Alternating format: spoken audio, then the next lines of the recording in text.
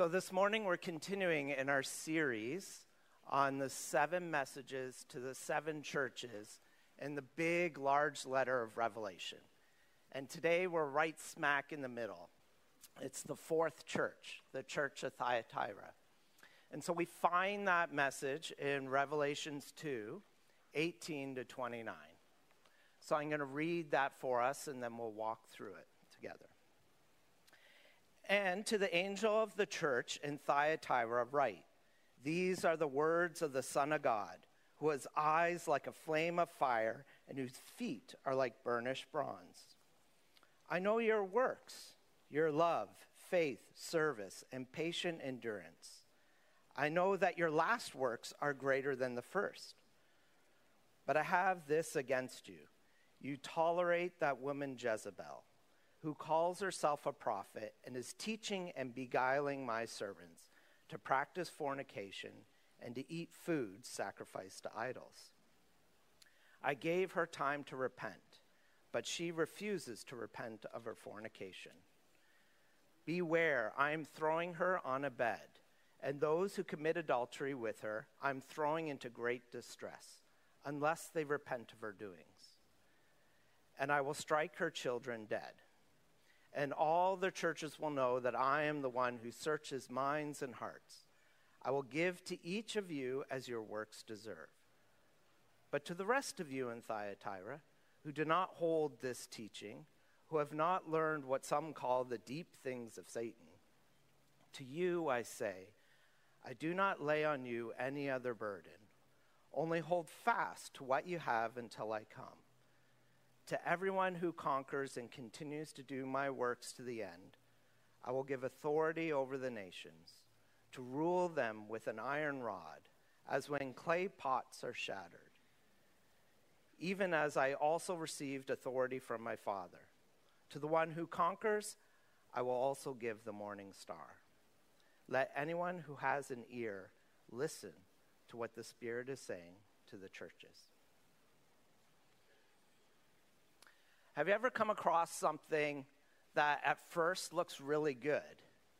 And then the more you kind of look at it, the deeper you realize, well, it still is good, but there's more happening here. There's some parts to it that aren't that good. When I'm getting older now, but when I was younger and going to the movies, the good people were good and the bad people were bad. It usually was like the communists or the Nazis, and you have Indiana Jones fighting them or whatever. But nowadays, it's a little more mixed, isn't it? We get introduced to a hero. He's really good. He's going to be the savior in the movie, and yet we start hearing more of their story. We get a bit more of their character, and we realize, oh, there's some flaws here. Actually, their great motivation actually maybe isn't so good. Sure, they're still good in the end, but it's not the whole story. It's a little more mixed. That's also true of the villains. We get introduced to these villains who are terrible and doing these terrible things, but as you start to get the backstory, you're like, oh, I have some empathy for them. Of course they act that way if that's what happened to them. Or you start to see their motivation. You're like, actually, that's kind of an okay motivation. It's kind of good. It's just really poor application. And so things don't actually, the initial impression isn't what's really true. It's a little more mixed. And I think that's what we get here with the church of Thyatira. It's a little more mixed. It's not good, it's not bad, it's both. So it begins, this letter, in verse 18, this message. And it says, and to the angel of the church in Thyatira write, these are the words of the Son of God, who has eyes like a flame of fire, and whose feet are like burnished bronze. So in the beginning of Revelations in chapter 1, we get introduced to Jesus, and we have this fantastic vision of Jesus. And it's descriptions about his hair and about his robe and about his mouth and this two-edged sword. And then what we see interesting in each of these 7 messages, they'll pick up a specific part of that image and drop it at the beginning of the letter. And I think there's a reason for that, that part of the image actually relates to the content of that letter. And so here we have the two images from that initial larger image is eyes like fire and feet like burnished bronze.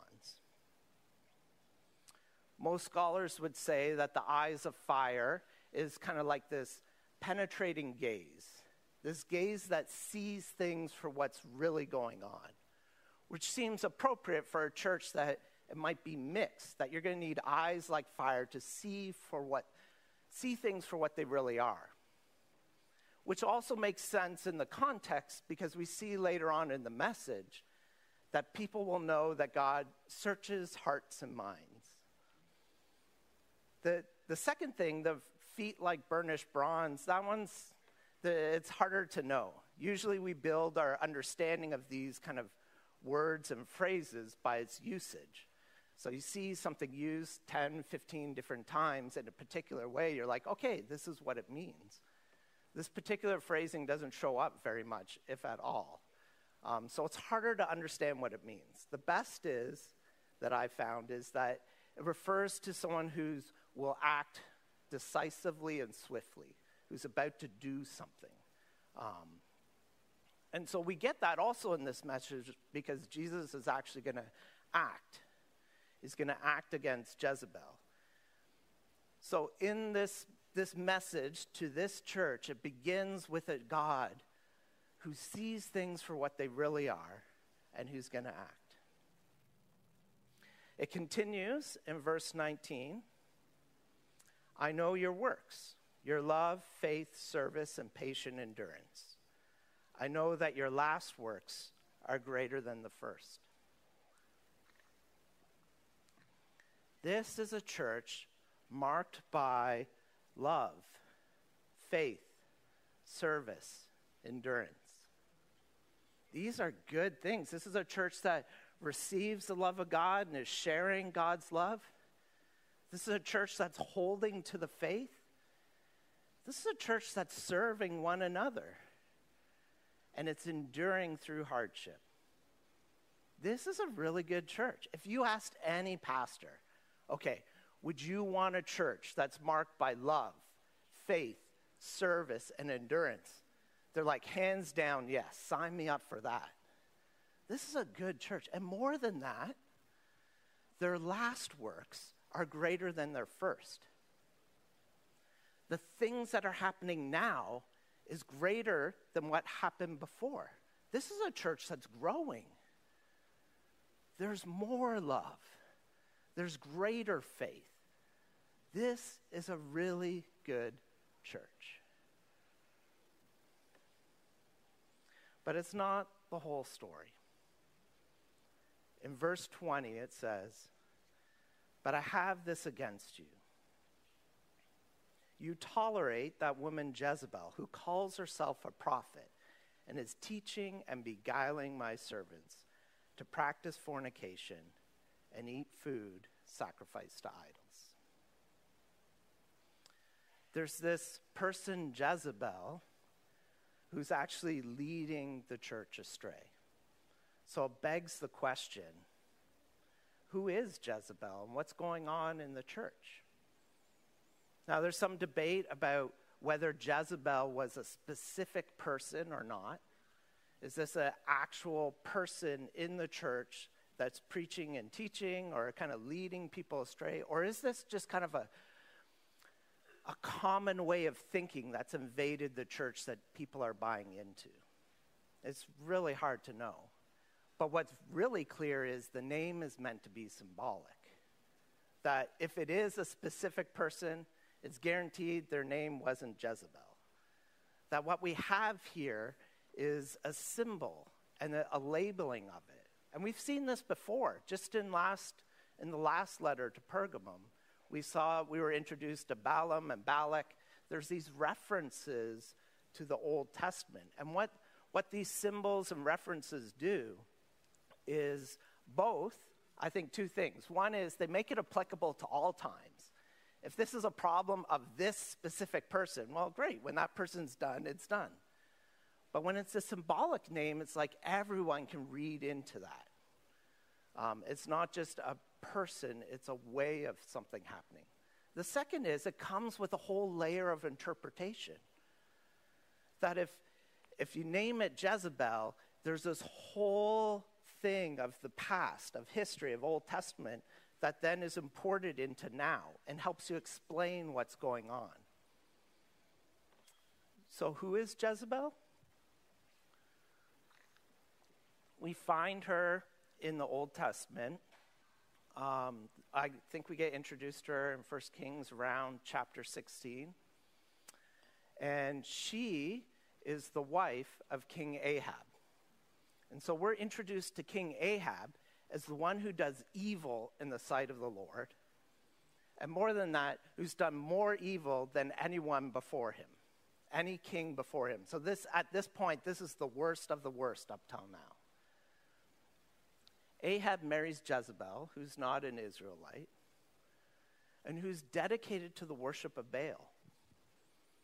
And as King Ahab marries her and brings her into the kingdom of Israel, she brings with her this worship of Baal.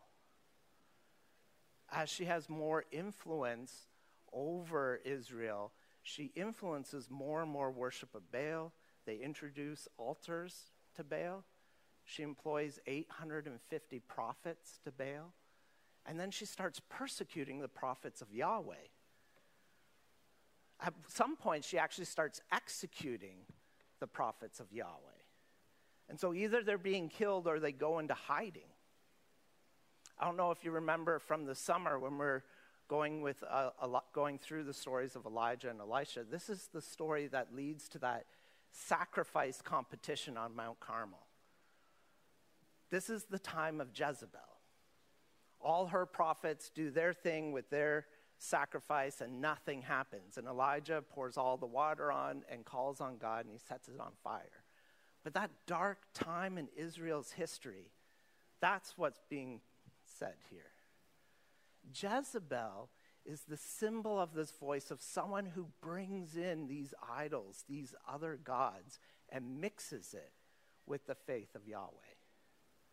So as soon as we see that name, we go, oh, that's what's happening here. We have this mixing of other gods with Jesus.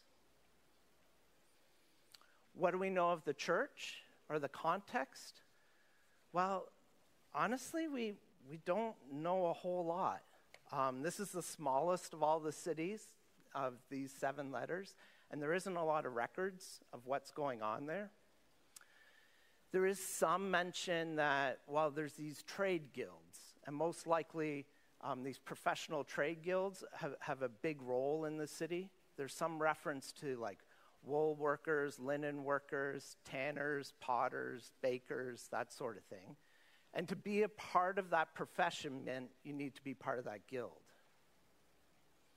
To kind of fit with that, we notice in Acts 16, we're introduced to Lydia, who's a dealer in purple cloth, who's actually from Thyatira.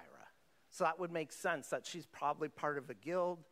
That would kind of lend to this kind of idea that, oh, that's kind of what's going on in this city, are these professional guilds. The thing with those is to be a part of the guild meant to be a part of the social activities that were going on as well.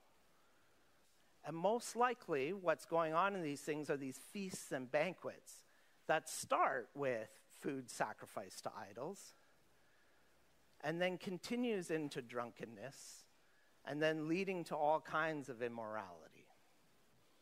And so the Christians are faced with a particularly difficult choice. If I want to continue in my profession and be part of this guild, I got to participate. Or I can choose not to participate, which then probably means I'm going to be kicked out of the guild and got to find a new profession. And so that seems to be what most scholars would say is going on here. And then there's this voice, I think, that's saying, well, you know what? It's not that bad. It's just part of living in this day and age. that this is the context we're in. We got to be part of the world, so maybe we participate. That it's not that bad to participate because it's just part of the job and part of living in this day. And so what we have is this voice that's actually telling them to compromise, to kind of mix, fit these things together. There's this voice that's seducing them and leading them astray.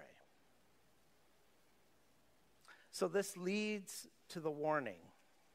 So we see in verse 21 to 23, it says,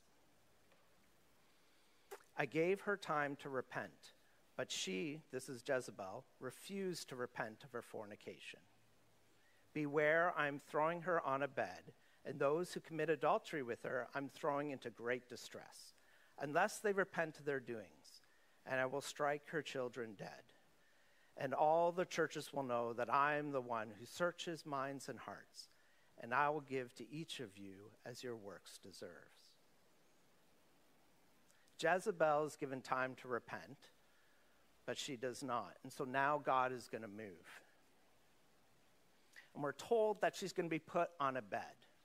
Most would suggest, and I think the NIV rightly translates this as sick bed, that she's going to be put on a sick bed. Those that commit adultery with her are going to be thrown into distress or sickness, and the offspring of this unholy union will be death. And so what starts to happen here is we move from some literal to more symbolic, figurative language. We get this picture of this voice that's seducing.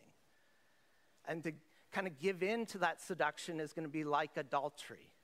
And that adultery is going to lead to sickness, and the sickness is going to lead to death. That what we have here is this kind of insidious problem that's coming from the inside out. And it's this slow leading astray that's mixing. And this mixing is going to produce sickness, and the sickness will lead to death. Now, it sounds pretty harsh at first. But actually, I think what's happening here isn't about punishment, but about consequences. That people are going to reap what they sow. It says right here, and I will give to each of you as your works deserves. Your works deserve. This is where they go. That actually spiritual adultery, when you give in to the seduction voices and when you mix faith with other idols, it leads to spiritual sickness. And the result of spiritual sickness is spiritual death. Spiritual adultery is idolatry. And idolatry is bad for us because it leads to spiritual sickness and leads to spiritual death. So here's the situation. Here's what we got. We have this great church that's growing in all things that truly matter. They actually are good. Yet they're tempted to compromise by the culture around them. They began to tolerate those compromises and now are in danger because this compromise is going to lead to spiritual sickness, which will give birth to spiritual death. There's this great quote by Darrell Johnson in his book, Discipleship on the Edge, that's all about Revelations. He's also got an amazing, I think it might be a 9-part sermon series on the Darrell Johnson podcast. I'd highly recommend it if you're interested in things in Revelation. But he had this to say: they, the church in Thyatira, were growing and maturing in discipleship. But in spite of that, they were tolerating Jezebel, which meant they were tolerating a spirit of compromise. And that Jesus will not tolerate. Why? Because to compromise means to commit spiritual adultery. And spiritual adultery inevitably leads to spiritual sickness and eventually to spiritual death. So what does this mean for James North? So as I prayed about this, here's what I think God said. This is a good church. This church is marked by love, faith, service, endurance. This is a place where you are actually receiving God's love and then sharing that love with others. This is a church that's holding fast to faith in some really crazy times. This is a church that serves others inside this church, outside this church. This is a church that endures.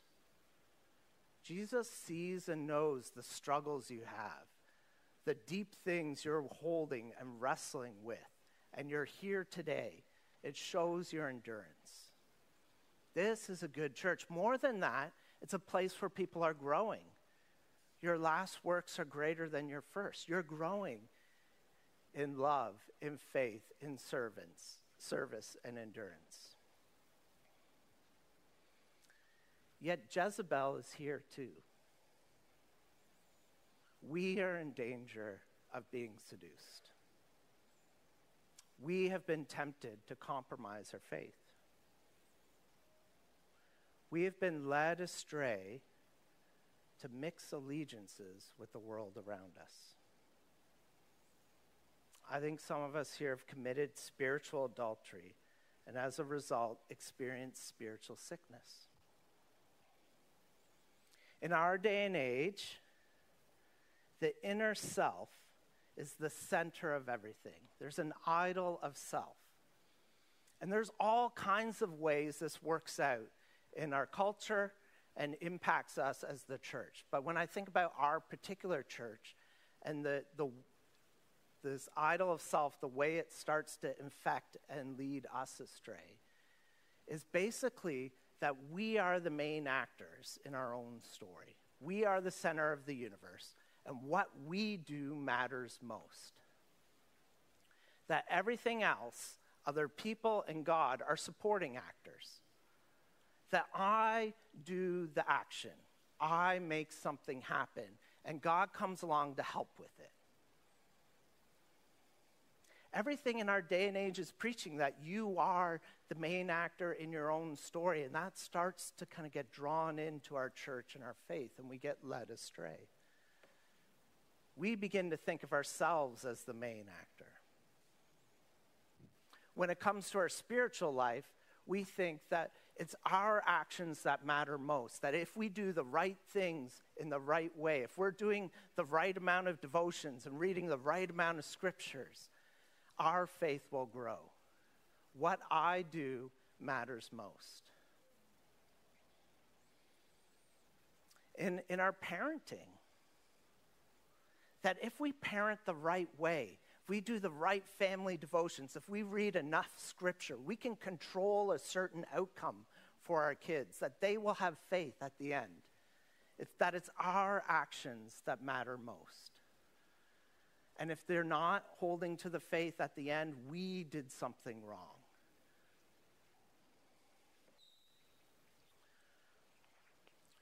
For the young adults in the crowd, there's a pressure these days to find your path, your calling, your vocation, your way of life. That you have to figure out what you're passionate about, what you're gifted in. And then you got to find the path that resonates with that. And only you can find it because only you know your true self. It's up to you to discover your gifts and passions and career paths. You make it happen.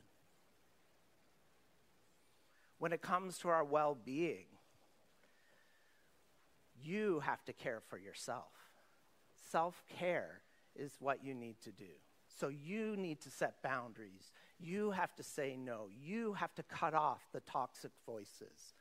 You need to find what gives you joy and organize your life around it. The idol of self from our culture says what you do matters most. And that starts to invade us here in the church. that we are the main actors and God is just a supporting actor.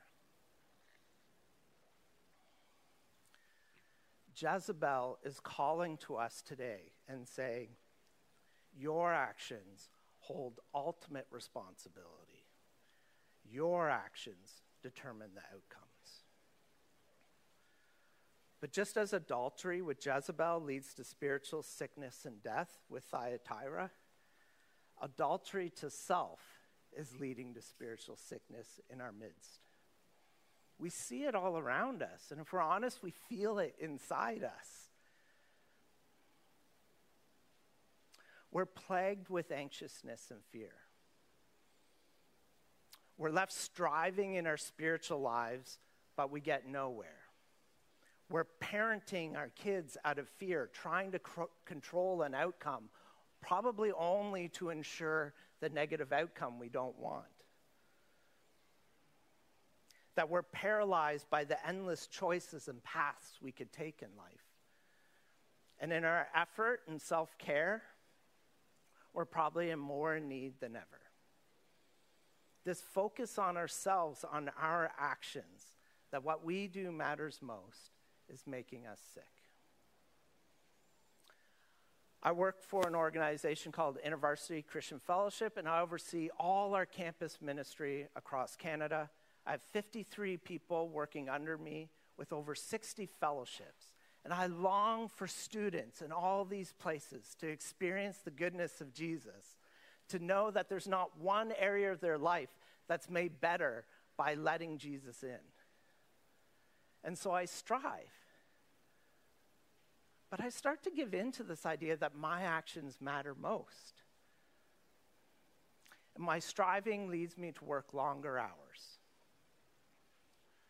My striving leads me to sleepless nights. You can ask Danielle about that.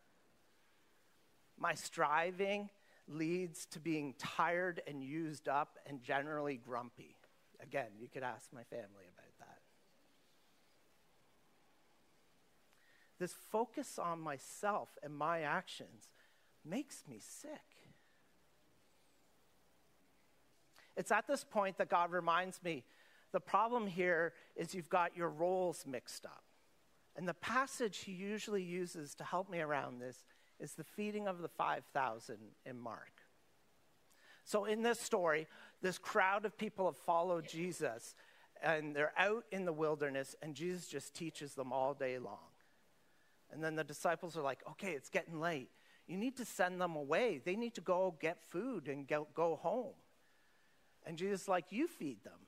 And they're like, what are you talking about? There's 5,000 people.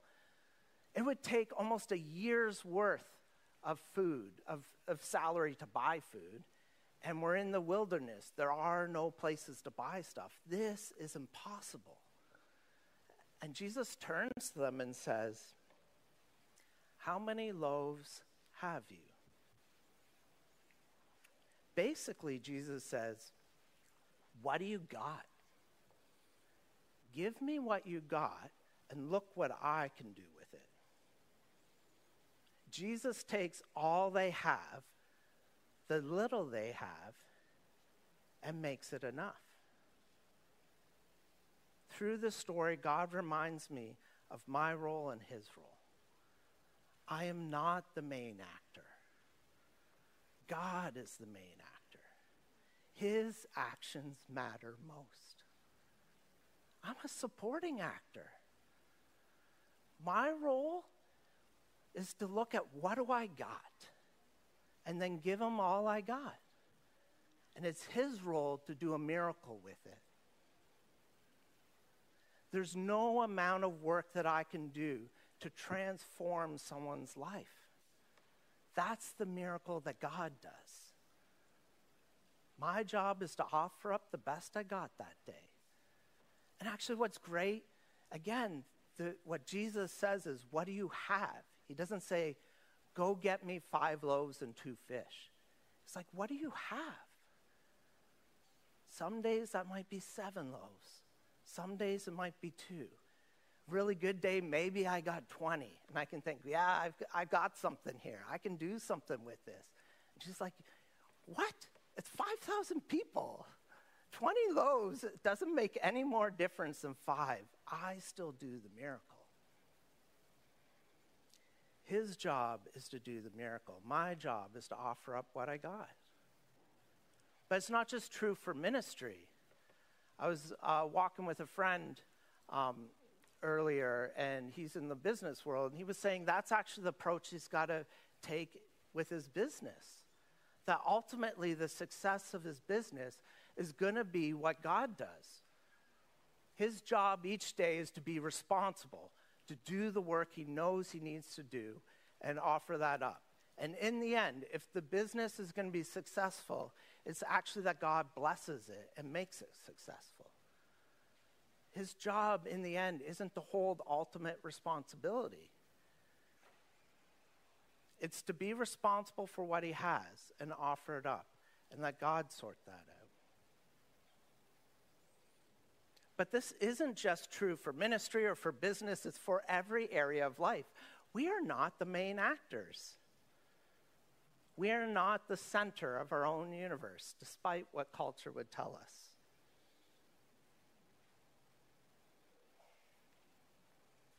Our job is to offer up the best we have each day. When it comes to our spiritual lives, sure, we should actually be reading scripture and practicing prayer and but growing your faith, that's the work God does. That's the miracle. Your participation in your devotions, in small groups, and coming to church like this are 5 loaves and 2 fishes. When it comes to parenting, that God is the main actor.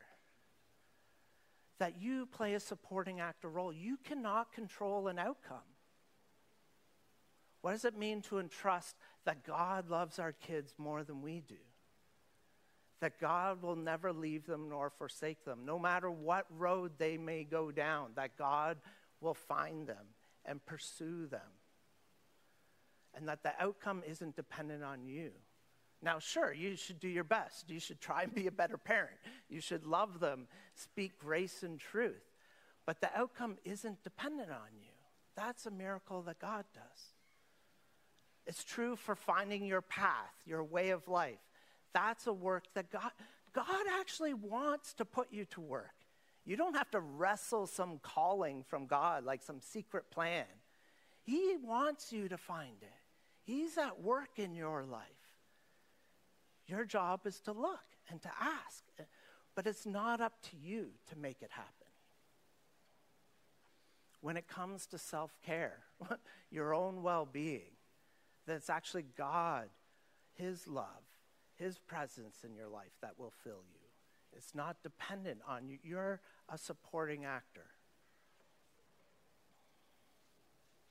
The idol of self from the culture around us preaches that what we do matters most.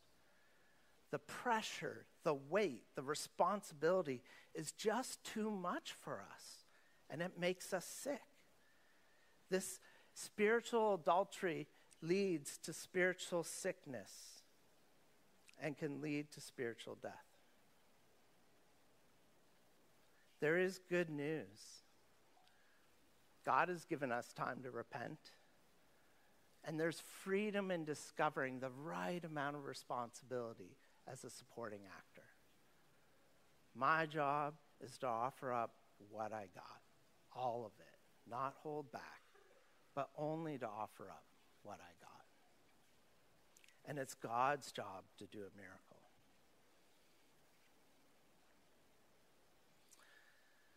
The passage ends in verse 24 to 29.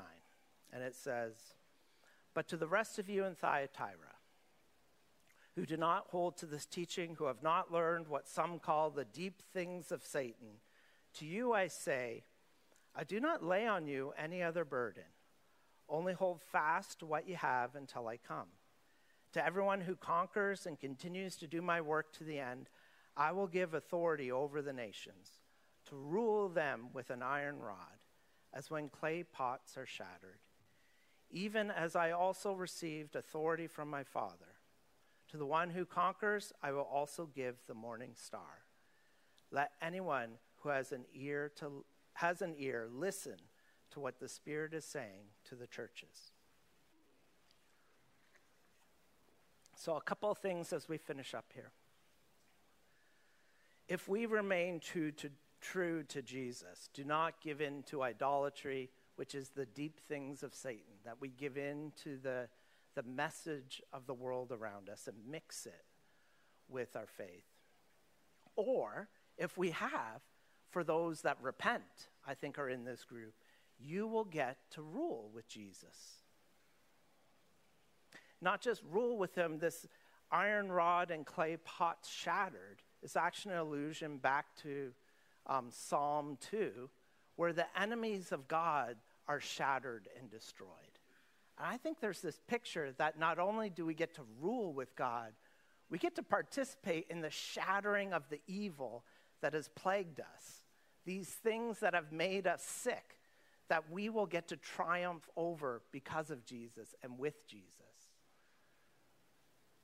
And in the end, we'll be given the morning star, which I think is the person of Jesus. The worship team can come back up now. So in the end, we get this picture of if we remain true, or if we've fallen and we come back and we repent, we will get to rule with Jesus and be with him. We'll get to participate in the shattering of these things that have plagued us and hindered us and held us down and made us sick. And we will be with Jesus. Let me pray quickly for us. Father, we thank you that you are a God with eyes like fire and feet like bronze, that you see things for what they really are and you plan to act. Jesus, I think you see through to our hearts and minds as a congregation.